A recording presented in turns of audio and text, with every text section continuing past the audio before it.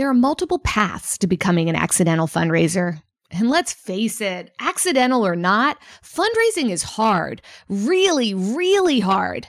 But in the end, it's worth it. I'm your host, Kimberly O'Donnell, but you don't have to take my word for it. I'm Elizabeth Schedl. I'm the Executive Director for Hudson Pride Center. And yes, it is absolutely worth it because it gives you the ability to diversify your funding, focus on programs and needs that really matter to you and to your agency, and prepares you financially for the future.